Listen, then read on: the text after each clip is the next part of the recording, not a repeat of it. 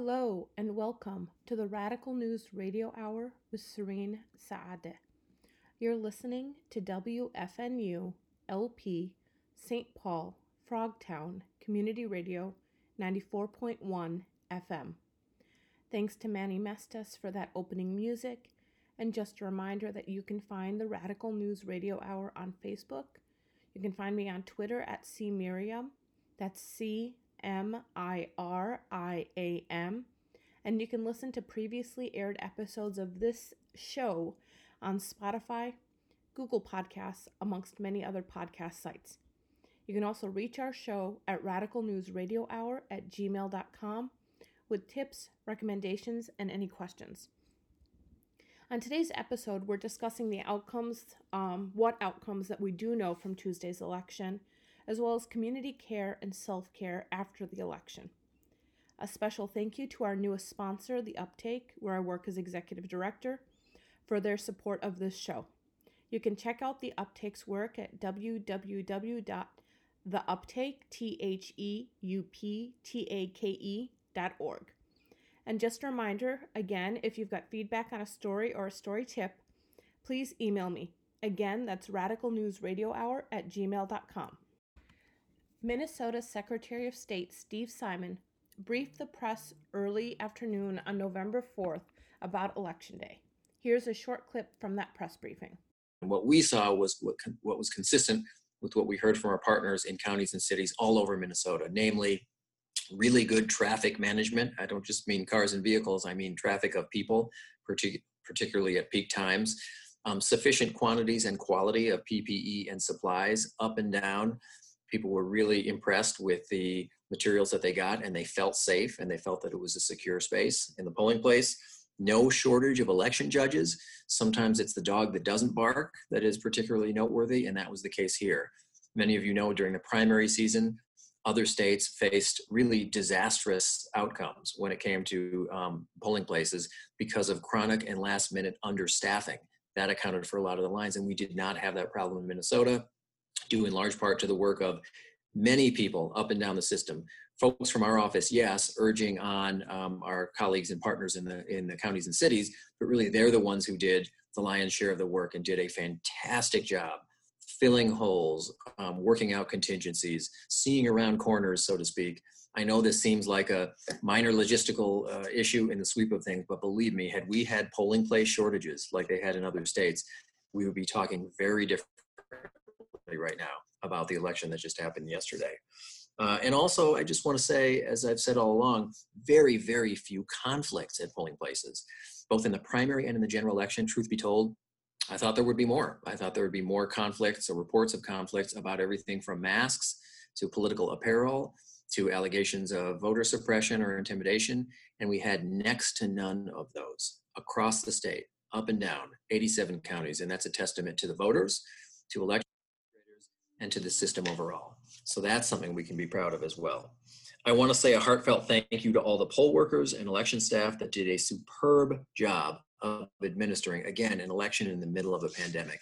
They really excelled, as they always do. 30,000 poll workers or election judges, that's what it takes to run an election in Minnesota. That's a small army, and I am grateful to each and every one of them who not only performed at a high level this year, but did so at some personal risk. Let's not forget, the average number at a Minnesota polling place standing alone is about 1,000 people. That was diminished this year because a lot of people chose to vote in other ways, but that's a lot of people that they're coming in contact with in the course of a day, and yet they stepped up as never before. County and city elections administrators continue to be rock stars. We have a decentralized system in Minnesota. As you know, we don't count a single ballot. We don't handle a single ballot or vote in our office. That all happens at the local level. And I can tell you that not just for weeks, but for many months, county and city elections officials have been planning for this day. The primary was a good dress rehearsal, but it was really this day that they were planning for all along. And it's been very stressful on them, very stressful. Last minute rules changes and court cases and rising COVID cases, which could have but did not spook a lot of their usual election judges. They've had to deal with a lot of change, a lot of upheaval this year, and they performed absolutely brilliantly. So I want to thank them as well. They're tremendous partners. I also want to mention the behind the scenes work of our local, state, and federal intelligence and law enforcement partners who were really vigilant against cyber threats and other threats to our system. Again, the example of a dog that doesn't bark, we would be talking very differently today about the election had those partners and those folks not been as vigilant and clever and hardworking as they were over the past, not just few months or a year, but I would say 4 years since 2016. We had real-time communication with dozens of counties and with law enforcement at every level. And there is no evidence at this point, there is no evidence of any malicious attack or even attempted attack in Minnesota at this point. I say at this point because you may recall in 2016, it wasn't until months after 2016 that we learned of certain intelligence information about some things that had happened on election night. But at this time, we don't have any evidence of that. Okay, so there's a reason that our elections are the envy of the nation, and it's because I think people at every level of the system this year stepped up. Now I want to go on to the results. That's what you're really most interested in, I realize. So let's talk about the numbers and the results. I've said before that to me, for many years, since I was a kid, the election night is like the Super Bowl and the World Series combined. And I think that's the case for many of you too, or you wouldn't be covering these issues. It's an exciting, intense time every time. And to extend the sports metaphor or analogy, sometimes you need overtime or you need extra innings. And that's what we're dealing with right now when it comes to processing these results. We're exploring new territory in a complex system. And the purpose of the system this year especially is to give everyone a voice in our democracy. That's why it's designed this way. So the slow process is very much by design. I've said that over and over again, and I'm going to keep saying that. This slower than usual process is literally by design of the legislature, which, for example, gave 2 extra days after the election for all local elections administrators to count and process results, and by design of the courts, which have allowed the counting of ballots postmarked by election day, but received by November 10th to be counted in the final results. And we intend for that to happen. As you know, the equipment and the personnel and the procedures vary from county to county, and they have the discretion to report the results in different ways. We can't force them, but our office is the conduit for those results. We report them, we aggregate them, but we've known for months and have communicated to the people of Minnesota that dealing with an unprecedented number of absentee and mail-in ballots would take some time. And that's the same today. It's just as we've been saying for weeks and months. So here on midday Wednesday, we are seeing the process make its way forward. And I want to start with concrete numbers. Let's talk about overall turnout, first of all. The first thing to know about overall turnout in Minnesota is you have to know what the denominator is, right? What are you measuring against? What is the number of eligible voters in Minnesota? Those who are eligible, those who in Minnesota who are 18, citizens, residents, and not currently serving a felony sentence. Those 4. How many people that fit that category are there in Minnesota, whether they're registered or not? How many eligible voters? Obviously, the meter is always running. You have to stop somewhere. But most states, if not all states, really abide by the analysis and peg their counts to the analysis of a particular person at a particular place in this country who commands a lot of respect. His name is Michael McDonald, Professor Michael McDonald of the University of Florida, and also of the U.S. Elections Project. He and his team every year do rigorous analysis based on a variety of factors, census data and other data, to come up with what that number is at a certain point in time immediately before the election. And that number we all agree on in Minnesota is 4,118,462.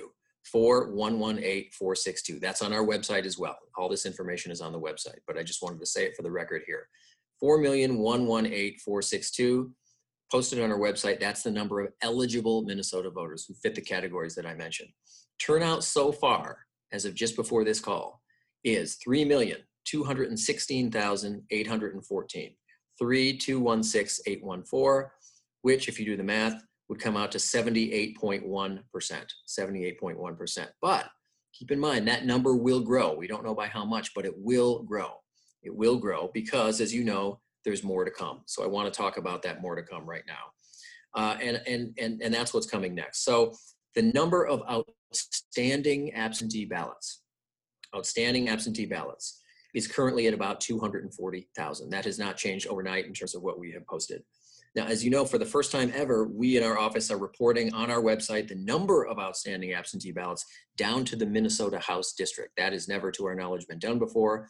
and I'm sure you've all figured out how to get there on our website. We will update that number later today. We don't know what time, sometime this afternoon, and on an ongoing basis. But please remember that that number has a lot of asterisks and a lot of caveats, that 240,000 number. It will never get to zero, never. That's because it likely includes many people who voted yesterday. It includes, for example, people in mail-only districts who received a ballot by mail, as everyone who's registered does in those districts or in those communities, but had no intention ever of voting and did not in fact vote. So for a variety of reasons, that number will never be zero. And the actual number is probably considerably less than 240,000. How much less? Well, we'll know that as the vote totals come in. There's many races in Minnesota that have been called, though. At the time that this episode was recorded, we're still waiting to know who will control the House and the Senate in the Minnesota State Legislature. Minnesota did elect Vice President Joe Biden, though the national electoral count remains to be seen. Representative Rena Moran was from District 65A here in Frogtown, was reelected, as was Senator Sandy Pappas. Sorry, I can't speak today. Congresswoman Betty McCollum and Senator Tina Smith were also reelected. At this point, we don't yet know enough to understand the presidential picture. We'll keep you updated on this show as things unfold. We'll do the same with the Minnesota State Legislature as we track who will be getting the majority again in the Minnesota House and Senate, which is of particular interest to me, especially because we'll be spending a pretty considerable amount of time during the next session beginning in January on the show every single week talking about the Minnesota State Legislature at some depth. We're going to move on to a discussion around community care and self-care, which I think is just really crucial. This concept of self-care is often misconstrued to be seen or used as this total selfishness to the detriment of our relationships and responsibilities. But self-care and its kind of related cousin, community care, are still necessary. Individuals who are burnt out are less dependable, especially those of us who are organizers, because people depend on us in different ways. I think it's incredibly important in the days after this insane election year, in this crazy, absolute bonkers just year in general, that we move into whatever new chaos we're facing, that we talk about community care, that we talk about self-care. We're going to start with an interview from Dr. Amy Marshall, and then we're going to hear back from community members about how they're taking care of themselves in this time. Here's that interview with Dr. Marshall now. Hi, Dr. Marshall. Thank you so much for joining us on air again. I know we've had a lot of your attention this week. How are you doing today? I am hanging in there. How about you? Just about. Sort of feel like I got hit by a truck. We were on air pretty late on Tuesday night. Oh, I bet. Mm-hmm. Yeah. So the election is over-ish. We're still waiting for results. But how are you feeling right now? I am very grateful to me from 2 weeks ago who decided to take today and tomorrow off of work, honestly. Taking a couple of days after the election to just be able to rest and try not to check too much, but still, of course, keeping up with the new news. My primary job, a clinical psychologist, so I see a lot of people for therapy, and I kind of went with the rationale that if I can't do my job well, it's better to take the days for mental health instead of trying to be there but then not doing a good job. Mm-hmm. Makes sense to me. Mm-hmm. So, I mean, again, we're still waiting for results. We're still waiting for, at the time that this is being recorded, we're still waiting for results. Wisconsin has just been called for Vice President Biden. Arizona has been called again for Vice President Biden. Looks like North Carolina is going to go to President Trump. We're still waiting. Mm-hmm. What are you doing right now to take care of yourself? Well, I am in Sioux Falls, South Dakota, and the weather is absolutely beautiful today. And South Dakota is 90% parked, so it's throughout all of 2020, it has been very easy to safely social distance, but also get outside. So I have been soaking up quite a bit of sunlight while the weather continues to cooperate like that, trying to spend some time outside. Wonderful. I'm really glad to hear that. Mm-hmm. So aside from spending time outside, which we can do in Minnesota right now where the weather is gorgeous and in the 70s, Mm-hmm. what recommendations would you have to people who are trying to figure out how to take care of themselves in this moment? And we were saying this in the pre-interview, but there's also a collective trauma from 2016 that many of us are still trying to work through. And there's also the trauma of this year, COVID, the uprisings that we're still working through, wanting to push harder for racial justice work and being pushed back from so many people. How do we take care of ourselves right now? Yeah, and the hardest part, I think, with still waiting on results is we don't know even when we're going to know. So it's kind of that meta uncertainty that we're uncertain about what's going to happen next, and we don't even know when we're going to find out the next part. And I think one thing, social media is kind of a double-edged sword. There are a lot of people that I am able to keep in touch with because of social media, but at the same time, there's the doom scrolling. And so I think being very mindful when you're on there, is this activity bringing me up or pulling me down? Because yes, it's good to be informed, but you can only be so informed before you're just kind of taking in more and more that's just going to be more and more upsetting. So maybe even having a timer on that, or say, I'm going to check for this amount of time and then I'm not going to check again for an hour. I put my phone on airplane mode last night so that I wouldn't get any alerts after a certain point when I kind of realized, we're not going to learn anything new tonight. It's just a repeat of the same information over and over. So it's better to shut down from it for a while. So I know that you have access to resources and tools that you have as a therapist working with children. Have you, do you have any recommendations for tools, places? I've had a lot of people send me little meditation gifts where it's like a breathing one. Do you have any recommendations for where people can find some of those tools? Sure. So a couple of apps, actually, I am going to open my meditation folder on my phone. There are a couple of apps that I actually use, some of them with kids, some with teenagers, but frankly, I will kind of dabble in them myself. There's one called Anti-Stress. It's basically different fidgets and kind of very satisfying sensory things, but they're all on your phone. It's free to download. Like they have a virtual fidget spinner. They have some wind chimes that you can play with, several different things. And there's a free version and a paid version, but you can access the paid version for a limited amount of time by watching a 30-second ad. So really, I never pay for apps.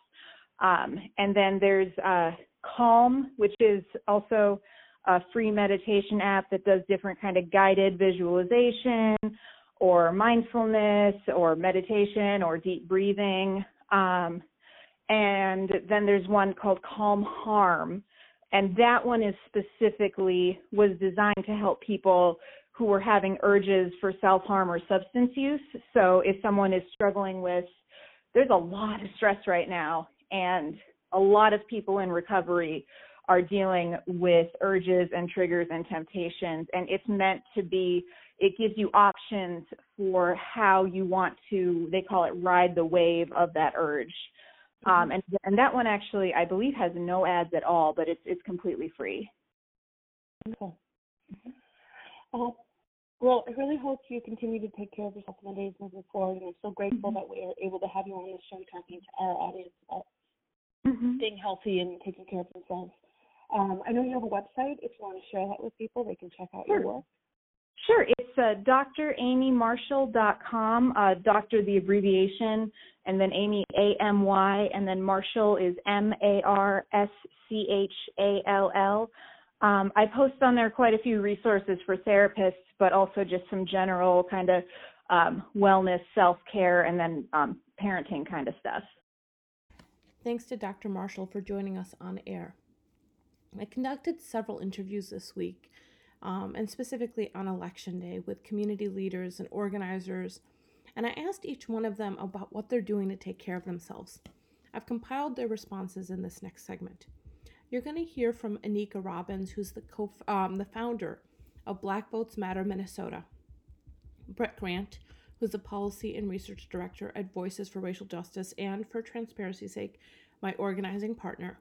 Terry Tao, who works with Nexus Community Partners and is one of the co-founders of MyPOC, which we heard from last week, as well as Peng Fu Zong, who's also with MyPOC and is one of their volunteer board members. Here's that segment now. Professional as well. The most important thing that I could convey is the importance of listening to your body. So when you feel like you need to rest, do that. I would also say, time management is important. And so when you recognize those feelings of anxiety or being overwhelmed, recognize it, honor it with rest, honor it with drinking water, eating fresh fruits and vegetables. I have a yoga practice, a meditation practice, and, I work 12, 15, 17 hours a day, and so I have to make sure that, I have those times for rest. I have those times to spend with my son and with our family, and then of course there's for me, I'm married, I'm a parent.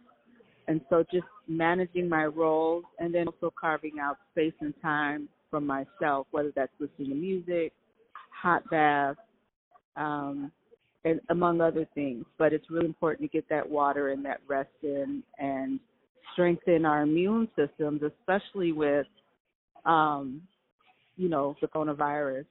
So just with that added layer of uncertainty, just being mindful of all of those things and showing grace to ourselves is really important. I think we got to move forward in solidarity and in unity. And, when I think about our work at Voices for Racial Justice, we say we honor the culture. We envision a world without racism that honors the culture, wisdom, knowledge, healing, and power of Black, brown, indigenous, immigrant communities of color and indigenous communities. And we've got to work to do that, and a lot of that work takes us being able to work in solidarity and to be able to develop principles that allow us to work in unity. And that's often hard work because we come with so much struggle of just trying to find our place in a world of white supremacy that continues to tear us down. And so often when we come together, a lot of that trauma that we've experienced is on display. And so we've got to work hard to, regardless of what is happening with white supremacy, how do we support and take care of each other in our communities so that we can advance and reach the goals that we have for each one of our communities. Stay as grounded as I can, and when I say grounded, I think my kids is kind of the first place that I go to just remember, to remind myself that I need to take care of myself, and that there are these little 6 kiddos running around just waiting for mom and for us to just show up and be here with each other. And so I think as simple as that is just to know that I can, stay grounded. My kids can remind me of that. And, it's kind of uncertain where we're at right now. It's just a little scary to think about that, Mm-hmm. Yeah, I think it'll be, I'm probably not, as much social media, so trying not to do the doom scrolling, but calling people. I know at my workplace, we're actually going to hold some time to have a conversation about the election, right? Just do some debrief. So I really appreciate, again, continued holding space for people, holding each other. I read, so just some music. I read a really simple one, is just to make a meal, right? Just make a meal, right? So no more pizza. So maybe you can actually, have something healthier. So something like that really gets your mind off of stuff, and I think it'll be really helpful to do those practices. Thanks to each of those individuals, Anika Robbins, Brett Grant, Terry Tao, and Peng Fu Zong, for sharing their responses with me. I'm so grateful to have had each one of you on air. We're going to end today with just a few announcements on behalf of our sponsor. Our sponsor, The Uptake, which is a community news organization here in the Twin Cities, is currently in the midst of a 2-month fundraiser supported by Newsmatch and the Institute for Nonprofit News. We received an $11,500 matching grant from Newsmatch alongside dozens of other news organizations in the country, and we have from November 1st till December 31st to raise as much of that as we can. Every dollar in that $11,500 match will get matched, and as of today, we have a little bit under $11,000 left to match. Every dollar helps. They help us train reporters. They help us fund the creation of this show. They help us pay my part-time salary. They help us pay all of our freelance writers a fair wage. They help us keep the lights on, and we're grateful for all of your support. You can give a few dollars at givemn.org/organization/uptake. That's UPTAKE. And we thank you deeply for your support. Once again, you can check out the Uptake's work at theuptake.org. THEUPTAKE.org. And thank you. The Uptake will also be offering a free community journalism training on November 19th, Give to the Max Day, from 6:30 p.m. to 8 p.m. via Zoom. You can email this show at radicalnewsradiohour@gmail.com to reach me, request details, and to RSVP. Just a reminder that you're listening to WFNU LP St. Paul Frogtown Community Radio 94.1 FM. Thank you for listening. Please stay safe and healthy, and I will see you next week as per usual on Thursday and online on podcast sites, Spotify, SoundCloud, Google Podcasts, wherever you find this show. Take care.